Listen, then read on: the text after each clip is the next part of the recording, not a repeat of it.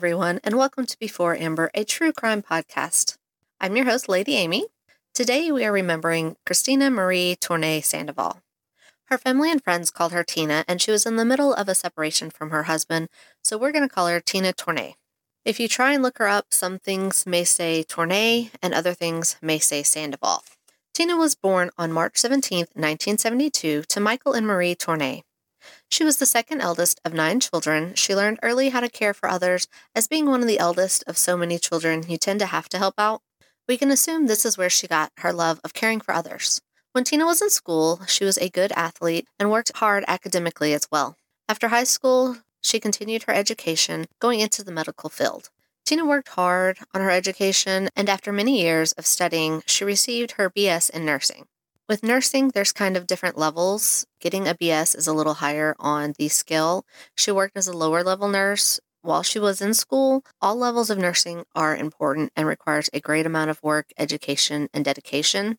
Shout out to all the nurses out there. Thank you for doing what you do. Y'all are very important people. Anyways, when she was still in school, she met John Sandoval. To her, he was very personable, and he really liked her. Sources didn't say how long they dated or how long they actually knew each other before they got married, but it did say that Tina hadn't introduced him to her family until just 2 weeks before their planned wedding. Tina's family liked John. They said he seemed to really love her and cherish her, and Tina was happy, so they were happy for her. John's family really liked Tina as well. They said she made him happy. So it seemed like they were right for each other and happily in love. On December 13, 1991, they married in a small chapel in Drake, Colorado. All seemed good, but as we all know, things are not always as they seem. Before they got married, Tina and her family actually were contacted by John's first wife. We'll call her Patty. Patty told them that John was crazy, a psychopath, and that Tina should not marry him. They all chalked this up to just being a jealous ex. However, not long into the marriage, Tina started to notice some things about her husband. They just were questionable and a little worrisome. In 1993, John was arrested for violating parole from the state of California. Tina had no clue that John was on parole, let alone that he was violating it. He was on parole after being convicted of theft. He explained to Tina that it was just a big misunderstanding, that he really didn't do anything. I don't know what exactly this guy said to her or her family, but she and everyone else believed him. They believed it was just a mistake, and they would even visit him in jail. However, this wasn't but just a small piece of things. Now, I don't want this to be all about John, so I'm going to limit as much as I can about him. He is not the victim and doesn't deserve any more time than what is needed for the story. I just want you to know that there is a very long list of crap that he has done or believed to have done over the years. Now back to his and Tina's marriage. Tina slowly began to see the truth about John. He would leave at late hours and would be gone for long periods of time. What was actually happening was he would see a woman that he liked. He would then follow her, stalk her, sometimes for just a few hours, other times for days. At times he would break into their houses and stare at them. So basically he was a stalker, a trespasser, and a peeping Tom. Police had to deal with him many times and would have to go to his home. Tina was finally done. After just over 2 years of marriage, she couldn't take it anymore. She told John she wanted a divorce. Being the wonderful guy that he was, he said no. In fact, he pulled the same thing that many other controlling people do. He put a gun to his head, threatened to kill himself if she left him. Thankfully, Tina did not fall for this, and she still went ahead with filing for divorce. Please, ladies, and even men, if you want out of something and someone threatens this, keep going, keep getting out of that relationship. This is just a way to control you. I know it might not seem like it, and it isn't as easy as it sounds, but trust me, please know that this is not normal, and it is just another sign that you should leave that person. Get help from others with leaving if you need to. If someone truly cares about you and loves you, they would not do this to you. This is just another means of control, and don't blame yourself for their actions. Okay, I'm done with my PSA. Like I said, this didn't stop Tina from moving out and getting her own place and working towards starting a new life. This all came kind of as a shock to her family and friends. They had no clue how bad things were. Tina kept it all hidden. She was scared of John, and she didn't want anyone to know. They didn't know that he had threatened her or how he was very unhinged. They didn't know about his late night outings or the fact that he, quote, suffered from voyeurism disease. I didn't know what this was. I had to look it up, and it really, I didn't want to look any more into it than getting the definition, which says, quote, a person who derives sexual gratification by watching an unsuspecting person as they undress or engage in sexual activities, end quote. Yeah, it sounds like a freaking excuse for a pervert or pedophile. I don't know if he was actually diagnosed with this or if it was just a self-diagnosis as an excuse for his actions. Moving on. Their divorce was not a quick or easy one. John fought her every step of the way. He also stalked her. She told family that oftentimes she would see him outside her apartment or he would just be sitting in his car, sometimes for hours. She avoided John as much as she could, yet Tina still had to meet him one more time to get some papers signed, which would handle some IRS money stuff between the couple. It was pretty much the last thing left in order to get the divorce completed. Tina really did not want to go. She definitely didn't want to go alone. She asked her sister if she could go with her, but her sister really just could not. Because she couldn't, she told Tina to call her the second she was away from John so that she would know that everything was all right. For weeks, Tina had made comments that if something happened to her, it was John that did it. She was very nervous about this meetup. On the day she went missing, she told her friend and coworker how nervous she was and that she really did not want to do it. Tina left work from North Colorado Medical Center in Greeley, Colorado on October 19th, 1995 at around 7:30 in the morning. She was set to go meet John to get those papers signed, but after she left work, she was never seen again. Later in the day, Tina's sister got more and more anxious as the call from Tina never came. She didn't know what else to do, so she reached out to her family and asked if they had heard from Tina. Of course, no one had. Tina's mom went to her house and couldn't find her. Her car wasn't there. Knowing that she was supposed to have met John that day, she went straight to his place where he was living with his aunt. His aunt said he wasn't there. Tina's mom, though, could actually see Tina's jacket hanging in the kitchen. It was like on the back of a chair. Maybe she had been sitting there, got too hot, and just kind of hung it behind her. Her mom knew something was wrong, so she went to the police right away. She didn't even stop to think twice about it. We all know most of the time you're going to get that whole, she's an adult, she can leave if she wants to, blah, blah, blah. But the police were way too familiar with John, so as soon as they heard that her estranged husband was John Sandoval, they went straight to work. They went to Tina's home and noticed that it did appear that she actually had made it home after work. Her work clothes were there, her work ID was there, but her car was gone. They went to John's place where they were told he wasn't there. Police knew they needed something on John to hold him. They knew he was not going to be easy. They actually had the ability to issue an arrest warrant on an unrelated issue. With this warrant, they went back to John's house where his aunt said that he was in the shower, but she quickly changed her statement and said that she meant he wasn't there. Keep in mind, his family was well aware of his actions and things that he's done over the years. They had been covering and lying for him for years. Police made the decision to actually enter the home because if he was in the shower, he could have been washing away critical evidence. John, of course, was trying to escape out a window at this time. He was quickly caught, taken into the police station where he immediately said he wanted a lawyer. He wouldn't talk. He was not being cooperative in any way. The only thing he said was that he had no knowledge of where Tina was. He just sat there biting his nails. This could be a nervous tic, yeah. A sign of guilt, sure. Or it could be a way to destroy any evidence that might be hidden under his nails. Didn't think about that at first, did you?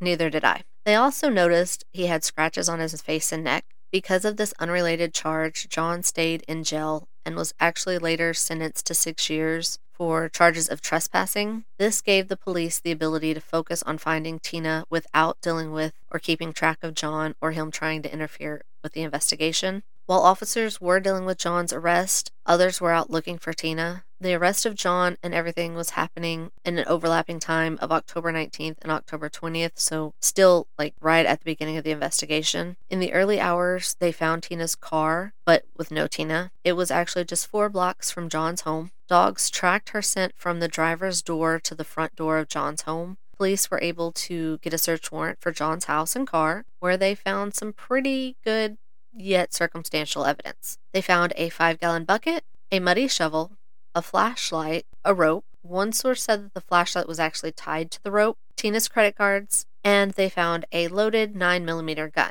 Because this was all circumstantial and they hadn't found Tina or could even prove that she was deceased, the DA at the time wouldn't file charges. Not that he didn't think John was guilty, but because of double jeopardy, you only get one shot at him. For those of you that don't know, or if you're our international listeners and you might not have double jeopardy where you are, basically what it is it protects someone from being tried over and over. If you go to trial and that person is found innocent, you can't retry them later on if new evidence was found. You get one chance to prove they did it. In the 90s, there were very few nobody cases that went to trial. It was just way too risky. Tina's family did not stop looking. They followed up on any and all sources, as did the police. Her family reached out to psychics over the years. They reached out to really anyone that could help them. Over the years, police followed up on leads too. Many inmates came forward with statements saying that John told them this or that. One somewhat believable one told officers that John buried her in a graveyard that he used to work at. This inmate's sister supposedly worked there too and knew something about it. Police went to the sister and she was like, nope, don't know anything about that. And she said that her brother actually had a thing for the theatrics and making up elaborate stories. So police went back to this inmate and he admitted he made it all up. But this did put the thought in officers' minds. John had actually worked at a cemetery at one point in his life. So twice during the investigation, both in 1995 and in 2005, they checked out graveyards as part of the search for Tina. They were looking everywhere. Early on, everyone pretty much was sure that Tina was dead. There was no activity on her accounts. She didn't renew her nurse's license when it came time for that. No one used her social security number. Absolutely nothing. There was also no signs that she would have ran away. Her debt was paid off. She had just signed a new lease. She was starting a new life for herself. She was happy and she was looking forward to the future without John. In February of 2002, a judge agreed that there was enough evidence to conclude that Tina was deceased and a death certificate was issued. Police didn't stop, but nothing was showing up. No new evidence that they could find. In June of 2009, a new DA came along and he wanted to take a fresh look at Tina's case and put some new eyes on it, just in case something may have been missed. Well, nothing was really missed, but they also didn't really think too hard or focus on something. If you remember that list of things that they found in his car, Tina's credit cards were on that list. So they got to thinking. They looked and they noticed that the cards were used a couple days before she went missing, and she had no contact with John from the time she used those cards last to the meeting with him on October 19th. So how did John end up with those cards? They found it very unlikely that she would have just handed them over to him. He had to have taken them from her. That was it for the DA. The DA was like, I know it's not a smoking gun, but I think we have enough evidence to convict. So in June of 2009, the DA filed first-degree murder charges on John Sandoval. Now, John had served 4 of those 6 years he had gotten for trespassing back in 1995. He was released back in December of 1999. So by now, he had been free for quite some time. After his release, he left Colorado and went to Las Vegas, where this creep kept up his peeping Tom tactics, and it was very disturbing what all they found that he had been doing. But again, this is not about John. Police arrested him and had him extradited back to Colorado for trial. Apparently, over the years, he had been telling people that when he would come to Colorado, he would see Tina. That Tina was alive, that she was fine. He didn't understand why others didn't see her or why they were saying she was dead. Of course, he used this BS as part of his defense and trial. The defense tried hard to fight, saying that there was no proof that Tina was in fact dead and that she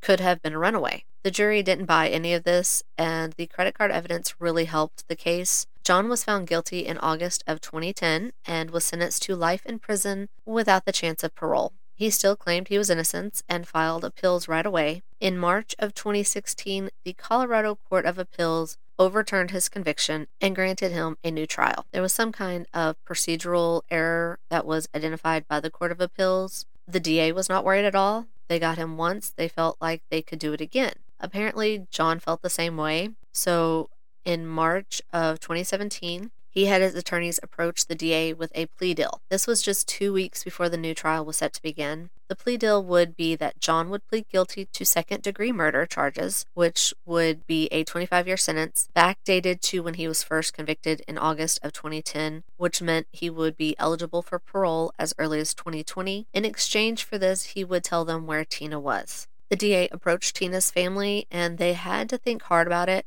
On one hand, they would finally have Tina back, but on the other hand, John would be able to be a free man again. In the end, they agreed to the deal, so John led the police to Tina. He took them to Sunset Memorial Garden Cemetery in Greeley, Colorado. On the early morning hours of October 20th, 1995, there had been 3 pre-dug graves for funerals later that day. John dug a little deeper in one of them, placed Tina there, and left. He covered her up with some dirt, of course. The cemetery, they didn't know any better, and they went ahead with the funerals as planned, burying someone on top of her, not knowing she was there. This is something that really pisses me off, and I've tried to figure out how to tell this part of the story. I'm not going to give this person's name because I want them to be remembered for who they were and not the person that had a murdered victim under them. What pisses me off about this so much, whether John knew this or not, but the person that she was buried under was a World War II vet. The DA and officers said they saw this and were sick to their stomachs. I have a major soft spot for military members, old and new. I have plenty of friends and family who have served, but I have an extra soft spot for World War II vets. Both of my grandfathers served in World War II. One of them was actually a POW. So the fact that this poor soul had to be disturbed after finally getting peace just makes this whole story even worse. Because not only was Tina and her family and friends victims, this person and their family were now John's victims as well. The family of this person was very cooperative. They, of course, were heartbroken and pissed when they learned about this, but they wanted to help, so pretty much right away, I think even that day, they went down and signed paperwork so that their loved one could be exhumed. They handled it all with the utmost respect. The honor guard was there for everything. He, of course, was placed back and hopefully able to rest in peace now. Tina was found covered in a tarp, sealed with duct tape. We do not know the cause of her death, and we won't know the cause of her death unless John grows a soul and tells us. It was not part of the plea deal, as Tina's family wanted to know, but they also didn't want to know, and they did not want to make the terms of the deal any more complicated. They just wanted Tina back. After 22 years, they got her home, and she is now laid to rest and at peace. If you remember the inmate that said John told him he buried her in a grave, that inmate really did not know what happened to Tina. He was just that close with his story. John was up for parole back in 2020, but was denied. He is up again for parole in January of 2026. His mandatory release date is October 16th of 2029. I hope the family now has some peace of some kind, and that Tina can rest in peace in her own place on earth now. That's all for today's case, everyone. If you don't already, please follow or subscribe depending on where you listen. Share the podcast with your friends and family. Please leave a 5-star review, as it really does help the podcast grow. If you have a case you want us to cover, send an email to beforeamberpod@gmail.com. You can also follow the show across all social media at beforeamberpod. We will be back in 2 weeks to remember someone else. Until then, thanks for listening. Later. All sources are listed in our show notes, but some of those sources include newspapers.com, the Colorado Department of Corrections, Denver Post Paper, and Denver News 7. Thanks again. Later.